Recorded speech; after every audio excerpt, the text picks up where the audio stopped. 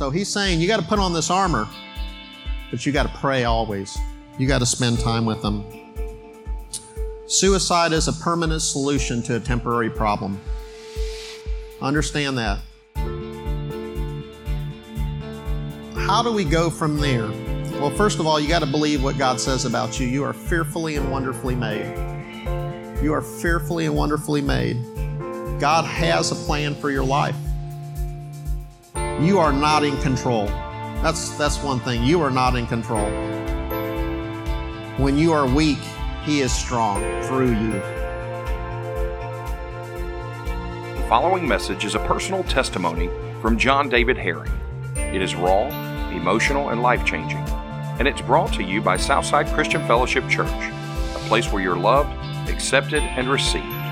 If you or someone you know is suicidal or in emotional distress, please contact us at 770-957-5909. If you feel this is an emergency, please call the National Suicide Prevention Lifeline at 1-800-273-8255. That's 1-800-273-8255. Well, good morning.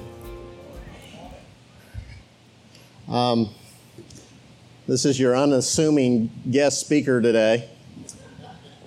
And maybe to many of you, I am a guest.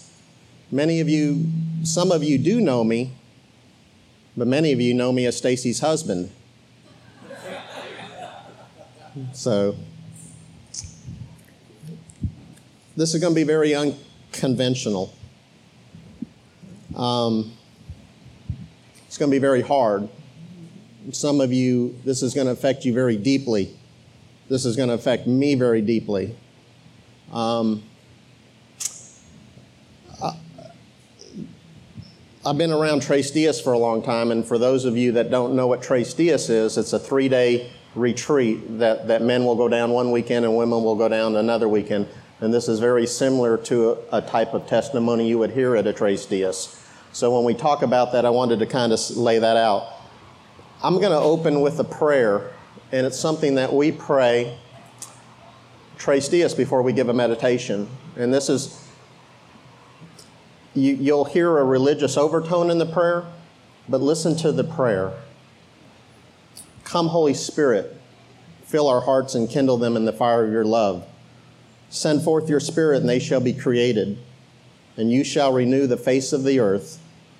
O God, who by the light of the Holy Spirit instructs the hearts of the faithful, grant that by the same Holy Spirit we may be truly wise and ever rejoice in His consolation through Christ our Lord. We believe, Lord, that you are here present. Although our eyes do not see you, our faith senses you. Take any stray thoughts from our minds. Make us understand the truths that you wish to teach us in this lesson today. Let us make up our mind to put them into practice. Your servants are listening, Lord. Speak, O Lord, to our souls. We give thanks, Lord God Almighty, for all the benefits you have given us. To you who live and reign forever and ever. Amen. Now this is my prayer. Holy Spirit, Father, open our hearts today. Let us be truthful with ourselves and most of all with you. Father, let my word, use me as you see fit. Use me to edify your body, Father. Father, show your heart today for your people. In Jesus' name. Okay, I'd like at this time, if a lot of you received the bulletin for this morning, there was a piece of paper in there, and if the deacons, if you don't have one, if you would pass it out. Well, here, I'll kill a little bit of time while we're doing this. I read the other day, and I related to a lot of this. A little bit of moments you know you're getting old, right? So for you young guys, you're not quite here yet, but when your friends start getting married, you know you're kind of getting old, right? When you start making a conscious effort to eat vegetables.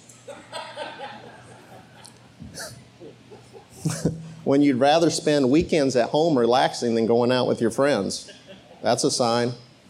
I like this one. And when your friends ask you, what are you going to do this weekend? You say, recover from the first 5 days of the week. And this was, I think of my dad when you start wearing comfortable clothes. When you don't care what they look like anymore, but when you start waking up early, even on the weekends. Now this, I'm guilty here, when you're seriously interested in home renovation. How about when the sports announcer says, now he's the oldest athlete in the league at 32 years old. I'm guilty of this next one too. When you wake up with injuries that you incurred while sleeping at night. And this one, guys, I got to tell you this one because I never understood it. As you get older, your hair grows more out of your nose and your ears. But I could never understand why when you see somebody and they have hair out of their ears or nose, and you would always say, why doesn't he get that? Well, when you get older, you can't see it. So when you're shaving in the morning, you don't see them. It's just crazy. I'm sorry, but when you grunt, when you sit down or stand up, and this is the last one, when you know exactly what kind of toilet paper to buy. All right, so let me give you some instructions. What I'd like you to do is you have a sheet of priorities. And I'd like you to not show anybody else. I want you to rate your priorities and where you place these events in your life, 1 through 9. Where do you place God? Where do you place, your leisure time? Where do you place your work time? Now, a lot of times when you're evaluating priorities, it's going to be where you spend your time, your talents, and your money. Be honest with yourself and be honest with your God. If God was looking over your shoulders, what would you write? And then I just want you to put them up. After you're done, you don't have to show them to anybody. I just want you to be honest with yourself. There's the disclaimer. As we know, my disclaimer for my sermon is PG-13. So, hopefully I don't see any young kids in here. So hearing Herman speak last week on putting on the full armor of God it's a very sensitive subject for me. When I was asked to serve as we'll call it the director of Tres Dias a year ago, as I was trying to prepare, as I was trying to decide what to do, God put it on my heart. I was tired of seeing men in their lives get their tails kicked in. I was tired of Satan's continual attacks taking our men out. I was tired of seeing young and good people end their life. People I care about. I made up my mind, this is, when we give our testimony at Tres Dias, it's a very safe environment. I'm with men I trust. I'm with men I've done battle with. And I was very reluctant to put this forward because how you look at me it may change from here. And so I wanted to come out and I don't want to give a good sermon. I want to give an effective sermon. I want God to have his way. We can't sit by anymore and be on the sidelines and not talk about things because they're uncomfortable to talk about. We're talking about a battlefield that occurs in your mind. Whatever your mind makes up its mind to do, your body's going to follow suit. Who has experienced someone who's taken their life close to them?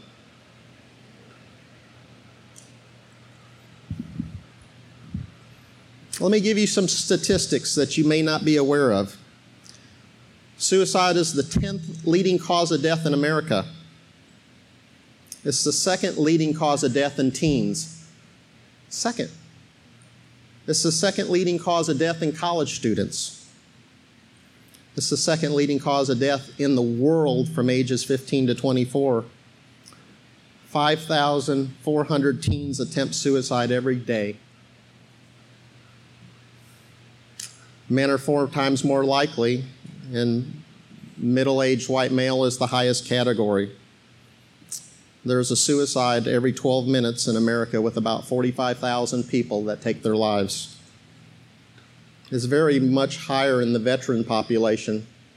22 veterans commit suicide every single day. It's an epidemic. There's more suicides than veterans killed by enemy fire, and it's 272% higher than homicide. Why is it not addressed? You hear about a homicide every 30 seconds on the news, and it's 7,000 lives higher annually than car fatalities. There's been a 30% increase in it since the year 2000. 50% increase in young girls and women. So one of the aspects of it is, it's not all the aspects, one of the main contributors to it is depression. And depression is the leading cause of disability in America. So let me give you a little background on myself. So who I am, a lot of you know me, some of you don't. So I'm 52 years old. I was born in Iowa, and I moved to South Bend, Indiana. That's why we're Notre Dame fans. And I grew up in Arizona with my mother. I graduated from Arizona State with a degree in finance in 1989. I met my beautiful wife, Stacy, over 33 years ago, and we were married in 1988. So after 20 years of marriage, we had our miracle children, Arden and Brady. So, and they're 11 now. So I moved to Georgia in the early 90s, and I went to work for my dad. I went to work for him. He had a truck business selling commercial trucks and trailers, and I went to work with my brothers. And after about 7 years, we left for some reasons. We don't have to get into that. But in 1999, I started my own company with my partner, Rich. We dedicated our business to the Lord. We tithed. We always tried to honor Him and glorify Him. Rich retired about 10 years ago, and we have been blessed to continue our business at a pretty high level. So our business does annual sales of about $20 million. This is our 20th year in business, and we figured out here the other day, in 20 years we've sold 20,000 trucks and trailers. So we have God to bless. When you bring God, it's a whole different subject, but when you bring God into your business, you know. So in 2010, I also started a real estate company, buying and selling and fixing up foreclosures. God also blessed that business. In 2011, we did roughly $6 million in sales in 2011, and we just started the business in 2010. This was my night job. So we did truck sales and managing the business in the daytime, and I managed all that other end in the afternoon. Stacy and I also have been members of Southside for over 20 years. We both were baptized in this church. So needless to say, I'm a very blessed man. I have a great wife, 2 wonderful children, great brothers, nice house, nice cars, great pastor, as we know. It wasn't always this way. You know, from looking at the outside at me, you could say, I've been successful about everything I've done. That's from looking at the outside. So let me give you my testimony now. Let me give you a little bit of my testimony. In 2012, let me kind of paint a picture of what was going on in 2012. So we just had these banner years, and in 2012, I would go to work all day, and probably at the peak of 2012, we had 16 houses that we were managing and going around. And, you know, when I would leave the office, a lot of times I would check on the jobs. We would, you know, think the amount of bills you had to pay all the time. And the upcoming May foreclosure sale was about to take place, and I was sitting in my office, and we would send different people to the courthouse to buy houses for us. And God spoke to me and asked me to choose. I mean, I remember so vividly. God said, choose. And you didn't have to ask him, like, what are you talking about? He said, choose, money or me. It scared me. You know, this was not, he was saying, the God of the universe was saying, are you going to choose me or are you going to choose this, what you're doing? How do you think of the consequences of telling him no, but also think of the consequences of telling him yes? We had just made $1 million in real estate the year before, and he was asking me to just walk away from it. How do you do that? I made up my mind that I was going to do it. I called my project manager, David, at the courthouse, and I said, we're done. And he said, okay. And he left. I was fearful. You know, it was good. It was good at first. I totally pulled back out of real estate. You know, understand, you guys, you know, when you guys get older and you get through school and you go out and you get a job, you know, you're out on your own, so it's important that you make money. You're going to want to make money. You're going to want to pay your car. You're going to want to pay your house payment. And your life's pursuit somehow it starts becoming that. Everything you do, you know, a better job, a better occupation, a little more money, a little this, and everything is that way. I built my whole life around pursuing money. I was good at it. It was the one thing I knew how to do. Slowly, Satan convicted me of it. Fear and shame crept into my life. I'd lay awake at night, mostly with a cold sweat. I did not know how to function anymore. I know it seems probably from the outside looking in like, how do you do that? If every day you get up and put your shoes on and you go to work, and your identity is in that person, and God says, don't be that person anymore. You know, maybe you put your identity in your family. Maybe you put it in your occupation. Maybe you put it in your children. And God said, don't be that person anymore. It's like an alcoholic saying, you can't have a drink anymore. Stacy would pray over me off and on all night.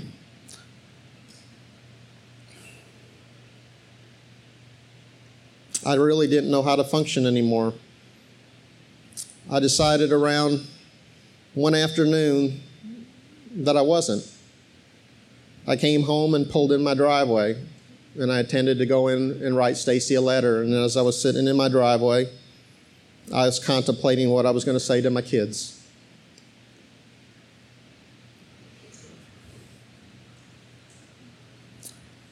I had the place I was going to do it and when I was going to do it. But God had a different plan for me. Surprisingly, Stacy pulled in the driveway.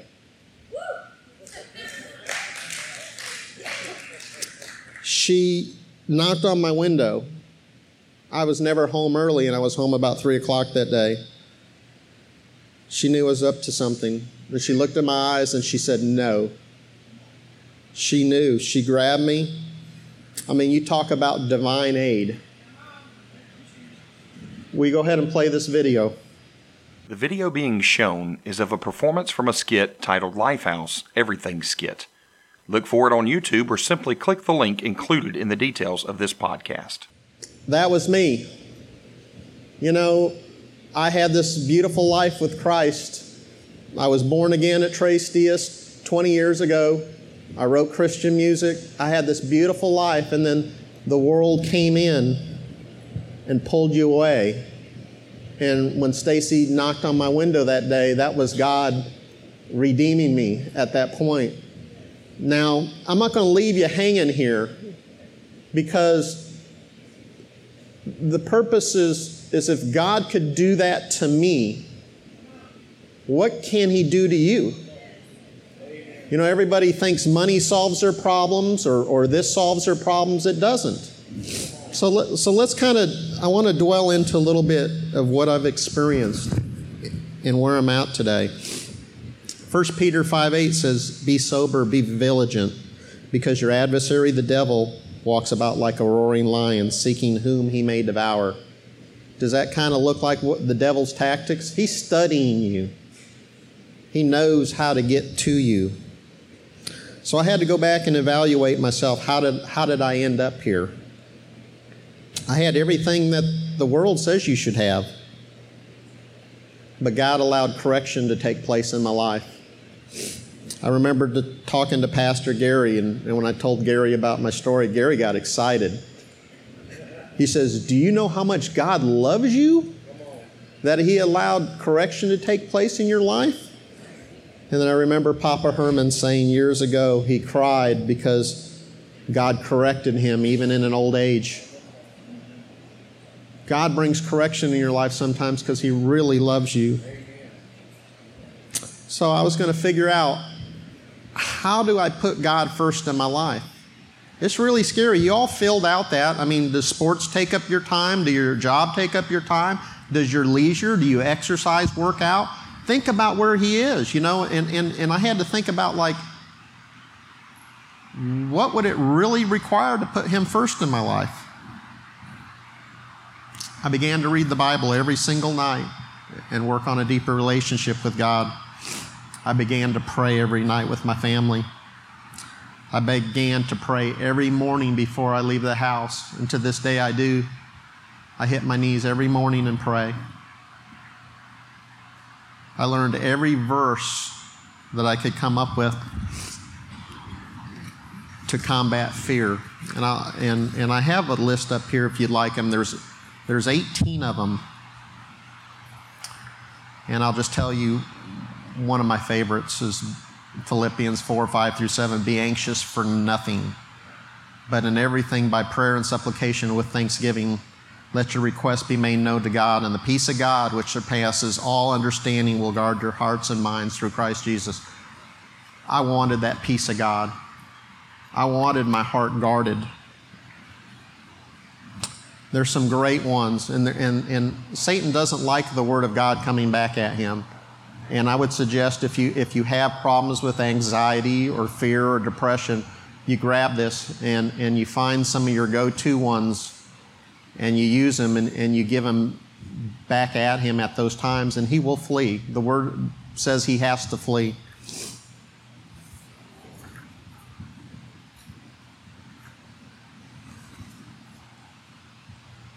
I made many changes in our company as well. We're not still doing this all the time, but we started prayer every morning at our company. We don't still do that today. I can't tell when everybody's going to show up, so it got kind of hard. We paid everyone's full medical benefits at our company, and we had monthly bonuses. We started retirements accounts and gave 10% of our corporate profits back to the employees. We still do that today. We still give 10% of what we make back to the employees in year-end bonuses. I began to place God first in my life and my family second. When Herman spoke the other day, I was sitting over there and something else came to my mind. I had a good friend in the business. His name was Tom Rubel, and my dad used to do business with his dad, and we'd done business for over 20 years. He was a good Christian man, good Christian businessman. And you know, I was just sitting thinking about it, just a subject once he said to me. We once were in a deal, and I know this will sound kind of crazy, but we had somebody that said they were going to sue us unless we gave them 40 grand. And Tom said to me, he goes, "John David, if you have money that will solve a problem, you don't have a problem." I'm like, you know, that's the world, but he was right. If you can write a check and make that problem go away and not dwell on it, you don't have a problem. It's just whether you choose to hang on to it or not. But I was sitting there thinking of him, and I was thinking, Tom's not with me anymore. Tom suffered from depression. We used to talk on and off probably over the 20 years. And on and off about just, different things in our life, family. I mean, he was, if you put John David and you put Tom there and you said this is a Christian businessman, he would far out exceed me. That's what the kind of man he was. And I remember we were talking one night and he asked me to think about something and he asked me to call him, and I didn't call him for a couple of days. And I said, Tom, I just wanted to let you know I was struggling. And he said, that's okay, John David. I came across something the other day, and he said, you'll be amazed on how to deal with depression and how easy it is. I'm like, wow. I said, cool. 2 days later, another friend of mine in the business called me and said, John David, I'm fixing to ruin your day. And I'm like, oh, what's going on? He said, Tom took his life last night.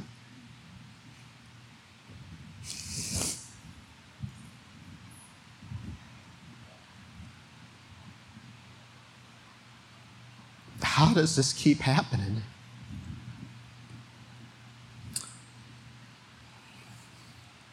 Paul and I went up to his viewing and his service, and over 800 people showed up at his viewing. Tom was so well loved. And I want to say this because I know some of you have lost people. I remember his pastor said, I kept asking myself, why did this happen to Tom? And he said, I finally realized Tom made a mistake. Some mistakes bear bigger consequences than others. He just made a mistake.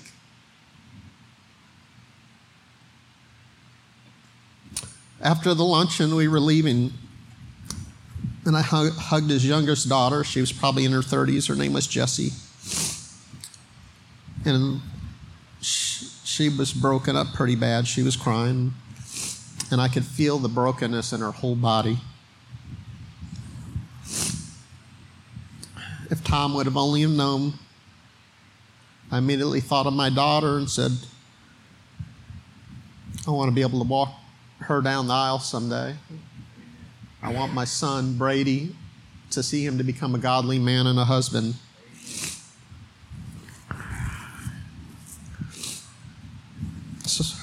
So I ask yourself, look at your list.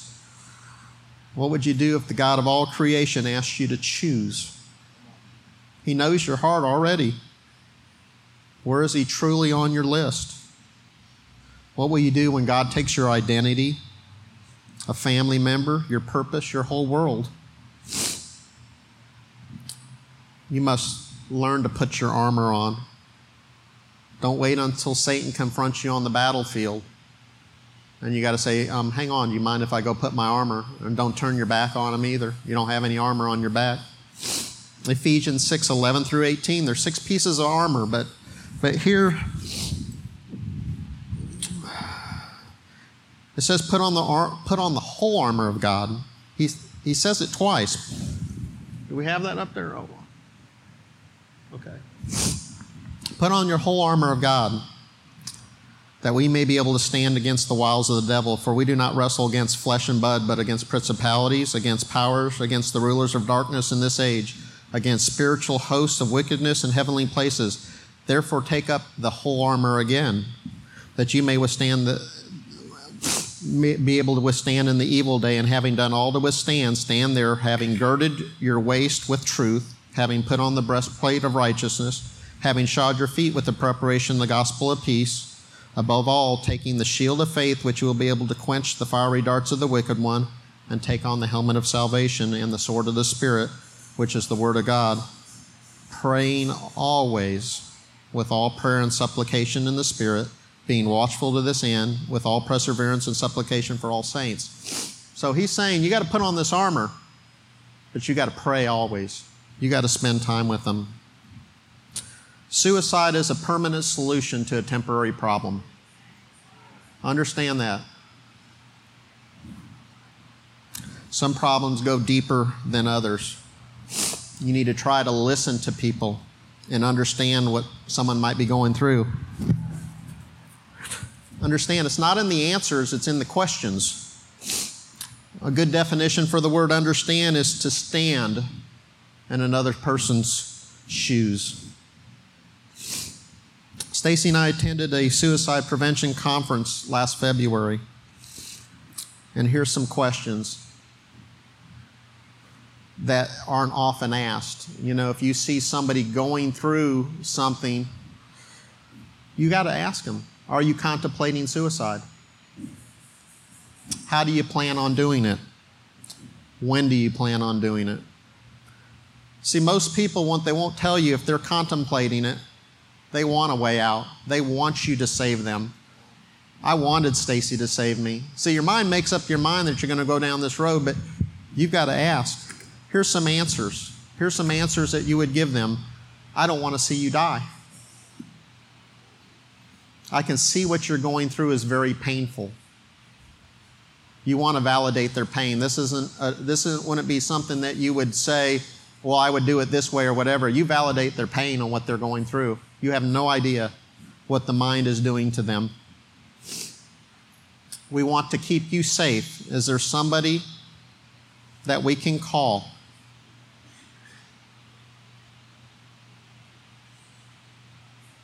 I don't want to see you die.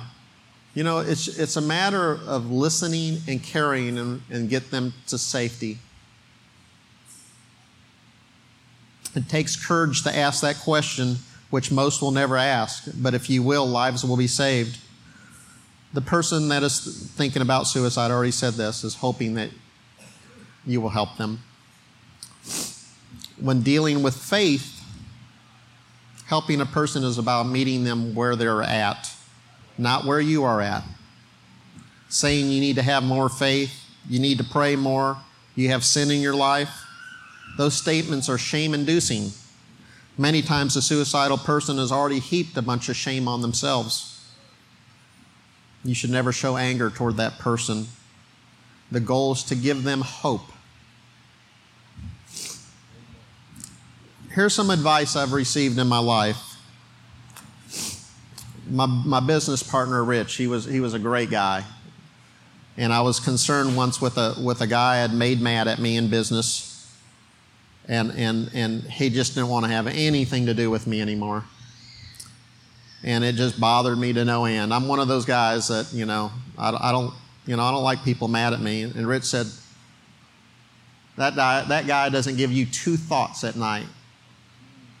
Why do you worry about what he's thinking of you?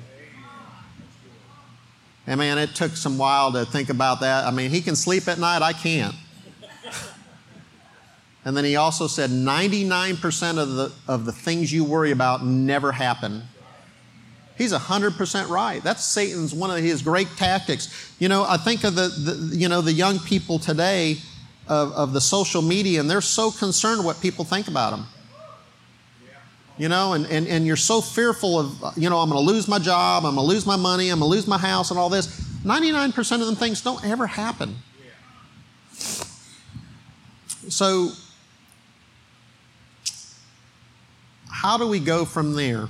Well, first of all, you got to believe what God says about you. You are fearfully and wonderfully made. You are fearfully and wonderfully made. God has a plan for your life. You are not in control. That's one thing. You are not in control. When you are weak, He is strong through you.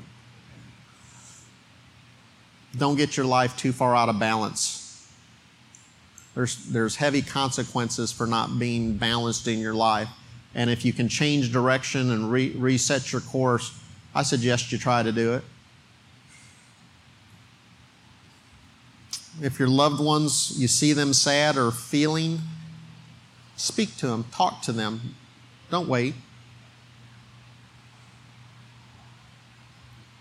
Finally, this one's probably helped me the most in everything. If you know somebody that has someone that's lost their life close to them, pray for them. Intercede for them.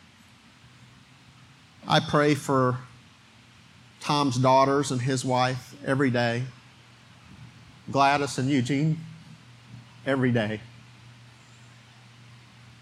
I have just so many people in my life I'm praying for over that. But it's also sobering to yourself that you don't go down that road again. Most importantly, spend time with Him. Seek Him earnestly. I've got 3 scriptures up, and it's about being honest with God. I've seen the most significant things happen in my life when you're 100% seek earnestly God. Hebrews 11:6, without faith it is impossible to please Him, for he who comes to God must believe that He is, and He's a rewarder of those who diligently seek Him. Jeremiah 29:13, and you will seek me and find me when you search for me with all of your heart. Matthew 7:6-8, ask and it will be given to you. Seek and you will find. Knock and it will be opened. For everyone who asks receives, and everyone who seeks finds. And to him who knocks it will be opened. There's been many times in my life where that I've experienced things. I think the first time I was ever fell down in the Spirit, I wanted so bad to meet God at a place. And I came to the altar, and I'll never forget what He told me. You know, at Tres Dias, I was saved before I went to Tres Dias, but I didn't want to be there. And I asked God, and I told God, God, I don't want to be here, but I tell you what, I'll stick out this weekend if you let me know what it's like to feel to be one of these Christians who's excited about you. See, that was an honest heart saying, look, I don't feel it, but I want to. See, God knows that. Look, God, I don't have you first in my life, but I want to. You know? I don't know how to pray for these people, but I want to. You know, it's just being honest. When you honestly seek Him, and the Scripture backs it up, when you honestly and earnestly, and it's your heart with His heart, man, God will move. God wants a relationship with you. He wants it so bad. If you or someone you know is suicidal or in emotional distress, please contact us at 770-957-5909. If you feel this is an emergency, please call the National Suicide Prevention Lifeline at 1-800-273-8255. You've been listening to Sunday sermons from Southside Christian Fellowship Church, a place where you are loved, accepted, and received, a place of healing, a place of prayer, a place of hope. We invite you to join us this Sunday and every Sunday. For service times, location, and other information about the church, please visit our website at southsidechristianfellowship.net.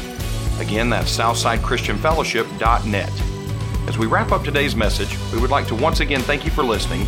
We would like to also have Papa Herman, an elder at Southside, to speak a Father's blessing over you. May the Lord bless and keep you, that He would cause His face to shine upon you and be gracious to you, that the Lord would lift up the light of His countenance upon you and give you His peace. And remember that the Lord's favor is with you all the time.